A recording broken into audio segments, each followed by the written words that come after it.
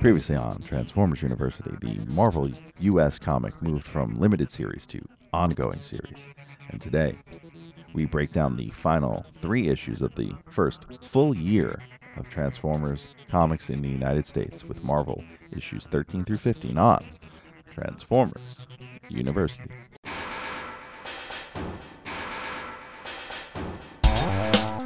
Hello, my friend, and welcome to another edition of Transformers University. I am your host, Anthony Brucali, and today we are on episode number 30, and we are covering Marvel US 13 through 15. Now, that's Marvel UK 51 to 56. So we left off Marvel UK with issue 41, so there is 42 through 50. There's an 8-issue gap before these stories show up in Europe and in Marvel UK. So that is well into 1986 when these show up. So the continuity is going to get a little shifted, and I'm going to have to figure out how to cover that going forward. But in this one, since we are in US and we are wrapping up 13 through 15, I did want to note that these won't be showing up in the Marvel UK run for some time. And the reason that's important to me, usually I mention the artists and the creators, especially the covers for the UK versions. And the cover for issue 51 was drawn by Jeff Sr., and technically that wouldn't be his debut. It'd be his first mention here on this podcast, but not his debut in Marvel UK. And part of why I held off issue 42 from the previous episode is because that is the first issue with art by Jeff Sr. So we are going to hold off on mentioning much more about that, but longtime Transformers fans know Jeff Sr. is one of the premier Transformers pencilers and artists from G1. But this run of issues, starting with issue 13, features a new penciler as well in the U.S., and that will be Don Perlin. Now, Don Perlin did the cover of this issue for Shooting Star, which it's worth noting does not feature a robot and is the first U.S. book for sure that does not feature a robot on the cover. And though new to Transformers as of this issue, Perlin is a famed comic artist, a favorite of then editor-in-chief Jim Shooter. There's a great story on his blog about how Shooter spent part of a Thanksgiving with Perlin's dad, and the two have been close ever since. He was also an early penciler on Valiant Comics, which was also started by Shooter, and a personal favorite comic universe of mine, where he drew books such as Solar, Man of the Atom, and Bloodshot. Now, for more on this issue, I'm going to turn it over to my good friend, Gabriel Owens, the salty Seaman. Black coat, white shoes, white hat, Cadillac, yeah. The point of time bomb. Hey folks, Salty Seaman here, Gabriel Owens. I'm doing a review of issue 13 of the Transformers G1 US run. Now, this issue starts off letting you know it's a very, very odd, offbeat Transformers story. It's not your typical. I think it's what makes it kind of stand out. This is one of the, I had about the first 20 issue, full-on run, maybe missing one issue in the middle there somewhere. But those issues I read over and over again about age 8 to 10. It was very, I think I might have talked about this before, but this is one that definitely it's always stuck out to me. I remember having this one and reading it a lot growing up because I was just fascinated with just the different take it had. So basically we start off with a kind of a 2-bit lowlife running away from some mob tough men. It's a guy, our hero, so to speak, Joey Slick, who was we find out later was an errand boy for a major mob guy. He apparently took the boss's money and decided to play it at the horse track, which is tells you the intelligence level of the guy. And I was like, hey, let me take the boss's money and go play the horsies. So he's about to get what's coming to him, and lo and behold, he finds Megatron in gun mode, Walter P-38 in a river or a stream he'd fallen into while he's getting the crap kicked out of him by these two thugs. And he pulls out Megatron on them, and Megatron ends up like he clicks the weapon. Of course, Megatron doesn't shoot. Then he just orders, just out of last minute whatever, just kind of orders Megatron to shoot, or the gun to shoot, and he basically takes out the two him. It doesn't kill them. I was wondering that. That's one part I kind of forgot rereading. It was like, is he like straight up murdering fools? Is he murking people? But no, they're just knocked unconscious with somehow with his we all know the power of Megatron's in any mode, but he merely knocks these two humans unconscious. He goes and hides out, asks the gun what it is. Gun transforms into Megatron, and he gets us caught up to what happened to him. As we saw last time when he was fighting Ratchet, I believe in issue 7, he falls off a big cliff, and to survive the fall, he transforms into his human-sized gun mode, but the fall into the snowbank.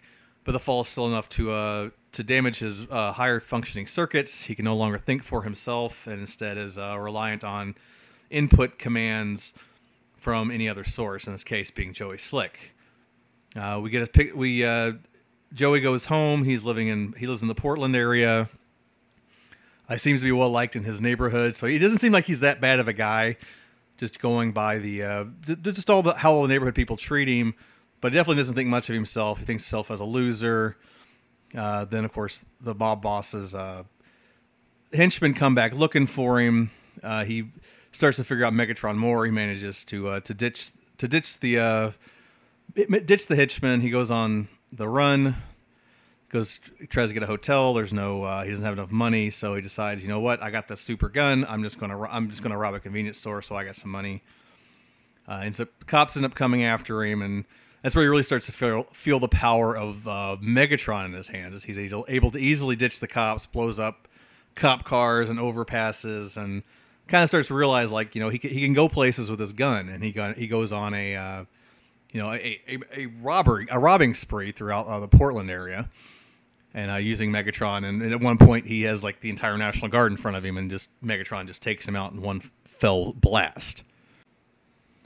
We cut back to the mob boss, who's getting angrier and angrier that this 2-bit hood has been outsmarting everyone and is now the talk of the town. And, his pride is hurt. He really wants, to take Joey Slick down. And I guess Slick is his proper surname, as, people in his neighborhood we saw earlier actually call him Slick, Mr. Slick specifically. Our mob boss here has a girlfriend who is wearing like the skimpiest bikini you'll ever see in a comic that's essentially aimed for, the 6 to 10 crowd. I did notice that as a kid, and re-looking at it as an adult, I'm like, wow, that's just kind of pushing it a little bit. I mean, she's basically wearing a string bikini. Also worth noting, Lomax is reading a paper about Joey Slick's exploits with Megatron.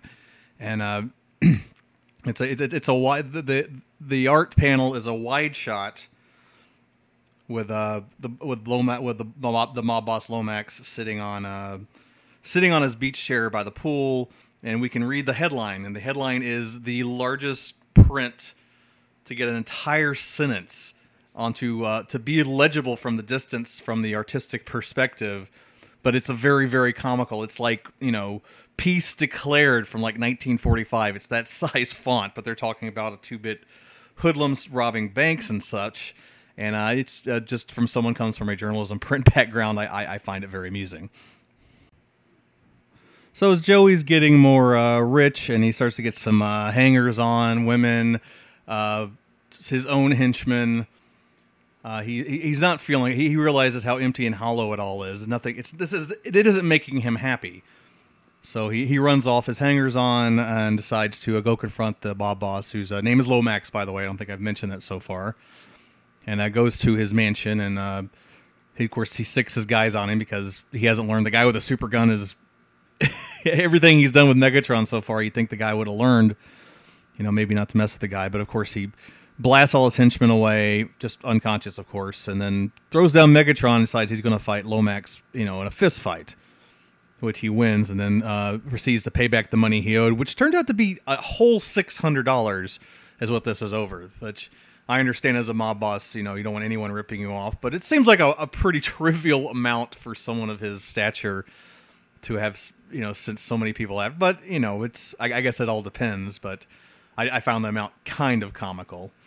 As he tosses Megatron away, Megatron's circuitry reconnects. I don't know exactly how that happens, but Megatron regains control of his higher functions, gets ready to kill Joey. Joey's already been, he got rid of the hangers on. He visited his old neighborhood, found out, he's feared or respected for the wrong reasons.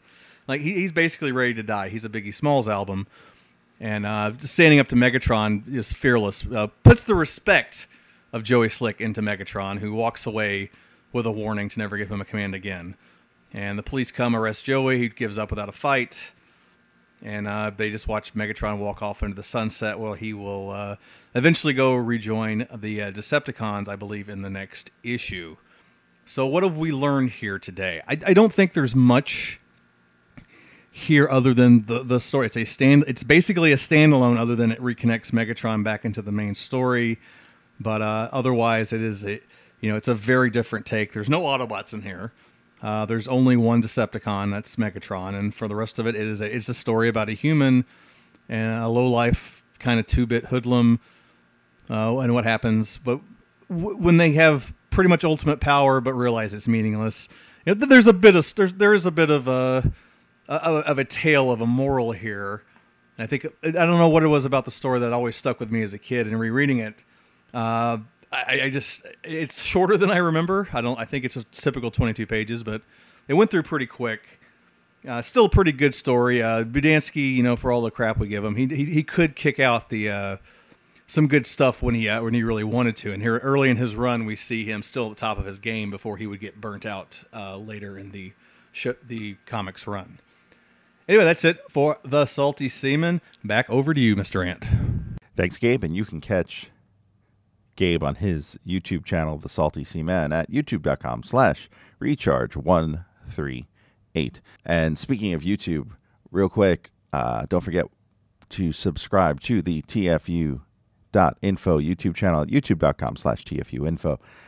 A couple of things I want to note that just little interesting tidbits about this issue outside of what Gabe had talked about. And this is really an interesting story because it is kind of, there's only Decepticons in it, and it's only Megatron, really. And it's just kind of an oddball story for a Transformer story. But the mob boss and his girlfriend are Jake and Charlene, and these are go-to pairs of names for Budiansky.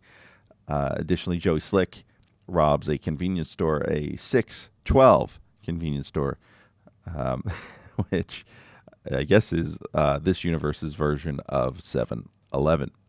So moving on to issue 14, an issue entitled Rock and Roll Out. Marvel UK issues 53 through 54. And 53 has the alternate UK cover drawn by Robin Smith. Now this issue is a bit different because it goes out of its way to introduce a bunch of new Autobots, not only to the comic and the reader, but in a reverse way also goes out of its way to introduce Earth to those new Autobots. And for more on this issue, here at Transformers University, we're going to actually have our first instance of an actual university professor contributing to the show. He is also one of our Patreon patrons. And I'm going to hand it over to Professor Mauricio Cafiero. My first Transformers comic was number 10, discovered at a gas station comic book rack when my mom stopped in to refuel. While that one blew my mind with how different it was from the cartoon, my second Transformers comic, number 14, really ignited my imagination. As a kid, I was always an origin story fanatic, and I loved things like Greek mythology because it explained where things came from. I suppose that's why I connected so strongly with the idea that these new Transformers didn't just appear out of nowhere, like in the cartoon, but rather they were reawakened from cold storage. This method of introducing new characters was crucial in my childhood headcanon, as each character introduced in the cartoon and comics without a proper explanation was now, in my mind, reawakened in a new body from a personality crystal. Years later, I saw this as the precursor to the Beast-era introduction of stasis pods and protoforms. The main story in this comic, with the fake Bruce Springsteen, was entertaining, but for me, issue 14 was all about filling in that hole in the narrative and explaining where new Transformers came from. And like I said earlier, Mauricio is one of our loyal Patreon subscribers. And if you would like to join the TFU.info Patreon, swing on over to patreon.com/TFUINFO. That's patreon.com/TFUinfo. You can sign up for as little as $1 a month, and you would have gotten to hear this show a bit early. And some of our higher levels even include being able to appear on the show. Now, Mauricio talks about a few things that are really special to this issue. So let's dive into the story as it opens up, because one of the things he mentions is the Autobots being introduced in this story and kind of explaining how that happens in the comics. And another thing that gets explained in this issue is the way Cybertronians become Autobots. And it starts with the right of the Auto brand, where Jetfire is officially becoming an Autobot, even so much so that he has to share oil from his fellow Autobots in what's very similar to like a Blood Brothers ceremony. We see the Autobots in the repair bay, which doesn't fit with the current UK timeline that we talked about earlier, as some of these characters are up and walking around, but they will get explained into being injured later on in the UK book for some of them. As Mauricio mentioned, Wheeljack has this mind bank where there are 5 crystals imbued with the memories of 5 Autobots, and they are inserted into guns that are actually shaped like Optimus Prime's toy gun. So that's an interesting note there. And 5 bodies are given new life: Hoist, Smokescreen, Skids, Trax, and Grapple. And Optimus mentions that copies of their mind were encoded into the crystals, which makes me wonder if there are still versions of Hoist, Smokescreen, Skids, Trax, and Grapple running around on Cybertron. Bumblebee is ordered to give them a tour of Earth. And then we cut back to the Decepticons on an oil platform, the oil platform that they took over a few issues back, way back in issue 6. And those Decepticons are the Seeker Jets, Starscream, Skywarp, Thundercracker, and those guys were last seen in issue 6. Now, they are surrounded by the U.S. Navy, and Shockwave slams through a mountain on the beach with a contraption attached to him in vehicle mode as he flies through the Navy. Now, when he crashes through that mountain on the beach, he startles a couple walking on the beach, and they're named Brad and Janet, which is actually an homage to the main characters in the Rocky Horror Picture Show. Shockwave has this contraption, and it turns out it is a power siphon, which turns things, energy, in this case, the oil from the platform, into Energon cubes. And this is where we begin to see a convergence between the cartoon and the comic, as the notion of Energon cubes show up towards the end of the second year of the comic. Now, while the Autobots are getting a tour of Earth, Bumblebee gives them a quick rundown of some of their new special features to blend in, such as shielding circuitry, which hides their Autobot logo, their Auto brand, from other cars around them. They also have facsimile circuitry, which gives them a human pop-up driver, very similar to the autopilot in the movie Airplane. It also turns out that out of the group, 4 of the characters have male drivers, while Trax has a female driver. While they're stopping for gas, Skids hears music and realizes he likes this music. And who is this music of? Brick Springstern and the 10th Avenue Band. And they're important because they are the ones having the concert that we will see further in this issue. We go back to the Decepticons, who plan on using the power siphon at the Brick Springstern and the 10th Avenue Band concert. The Autobots on their tour end up at the stadium where there's 80,000 people and a live concert, and they park in the parking lot, and Bumblebee uses his advanced sight to see inside of the building. And this is actually a neat callback to something we see a few times in the coloring books. And if you are not familiar with that, go back to a few of the Transformers books episodes I've done previously. Bumblebee's telescopic sight, advanced sight, is mentioned many times. Eventually there's a battle between the Seekers and Shockwave versus the Autobots who are there. The stage gets damaged, but Hoist repairs it and tells Brick to continue the show. And the Autobots win, even though Bumblebee was told not to engage the Decepticons, which is very similar to the 1985 annual we covered last issue. And that takes us off to the final Marvel Transformers comic for 1985, and that is issue 15, Marvel UK issues 55 and 56, called I, Robot Master. And that name's a take on the Isaac Asimov story of I, Robot. The neat thing about this is the cover is a comic book cover within a comic book cover, so it's a drawing of a comic book cover on a comic book cover. And what makes this even cooler is that the UK version, issue number 55, was adapted for the UK by changing the headers to match the UK version. So the prices are changed from dollars to pence, and even the boxes in the corners are all switched to match whatever was current in Marvel UK at the time. Also of note, that cover drawn by Herb Trimpe, and the UK issue 56 cover drawn by Robin Smith. Now, this issue features a newcomer to the series, inker Keith Williams, who is a longtime inker, still is, for Marvel and DC. This issue starts out with Megatron being hungry, so much so that he raids a coal mine. In the process of this raid, he cannot process the coal and runs out of energy and freezes in place. Now, the U.S. government and its agency III stands for Intelligence and Information Institute, spearheaded in an effort by Walter Barnett, who we met last issue having conversations with G.B. Blackrock. He gets an idea from his son's Robot Master comic.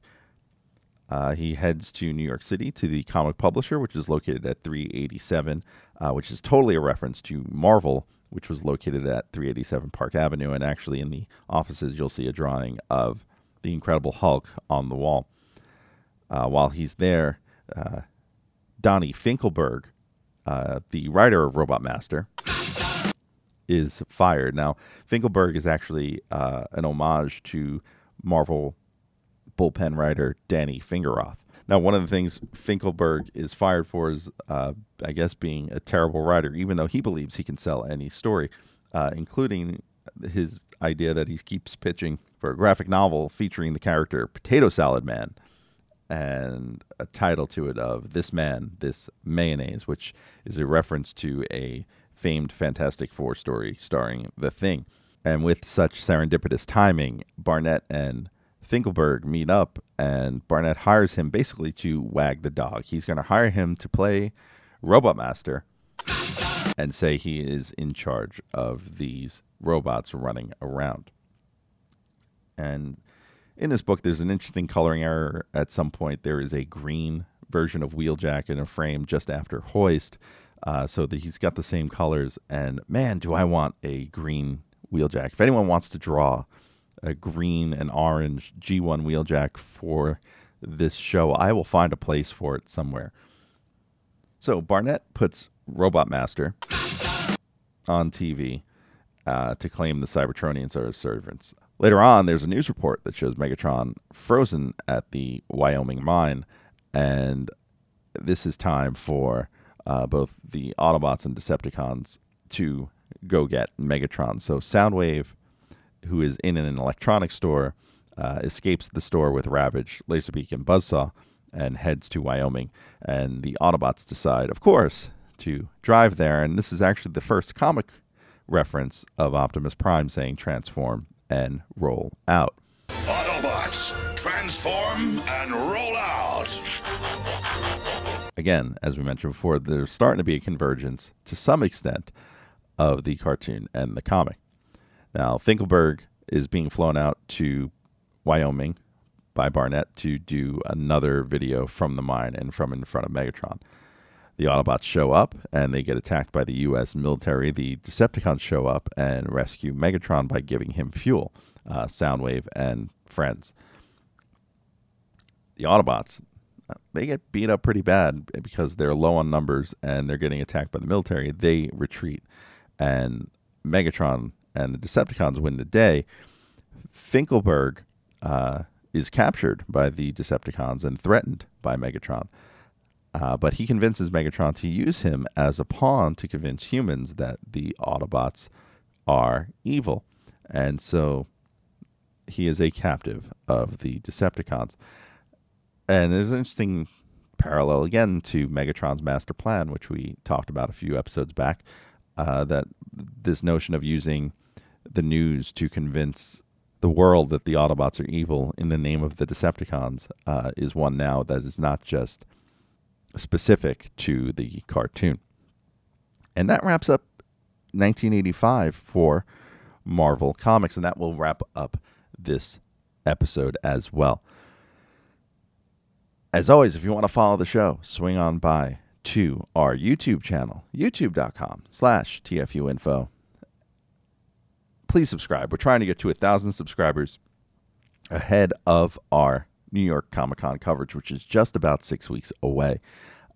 Beginning of October, first week of October, I will be at New York Comic-Con with all the latest, probably from Hasbro, definitely from IDW, and live footage from the show floor and anything else I can do. If you really like to support the show directly, swing on by to our Patreon, patreon.com/TFUinfo. You can sign up for as little as $1, and all of our patrons get to hear the show at least 24 hours ahead of everyone else. If you want to keep in touch with me, I'm usually on Twitter, twitter.com/TFU_info. But you can also catch me on Instagram and Facebook. Facebook.com/TFUinfo, Instagram.com/TFUinfo. And of course, if you'd like to email me, it's info@tfu.info. And you can catch the website and toy archive at www.tfu.info. Next time on the show, we're going to head on back to the world of animation and talk about episodes 21 through 25 of Season 2. We'll talk a little bit about Dinobots, maybe a little bit about Blaster, and of course, we'll head on over to King Arthur's Court and the Golden Lagoon. So keep it here on Transformers University for your next Transformers history lesson. I am your host, Anthony Bricali. See ya.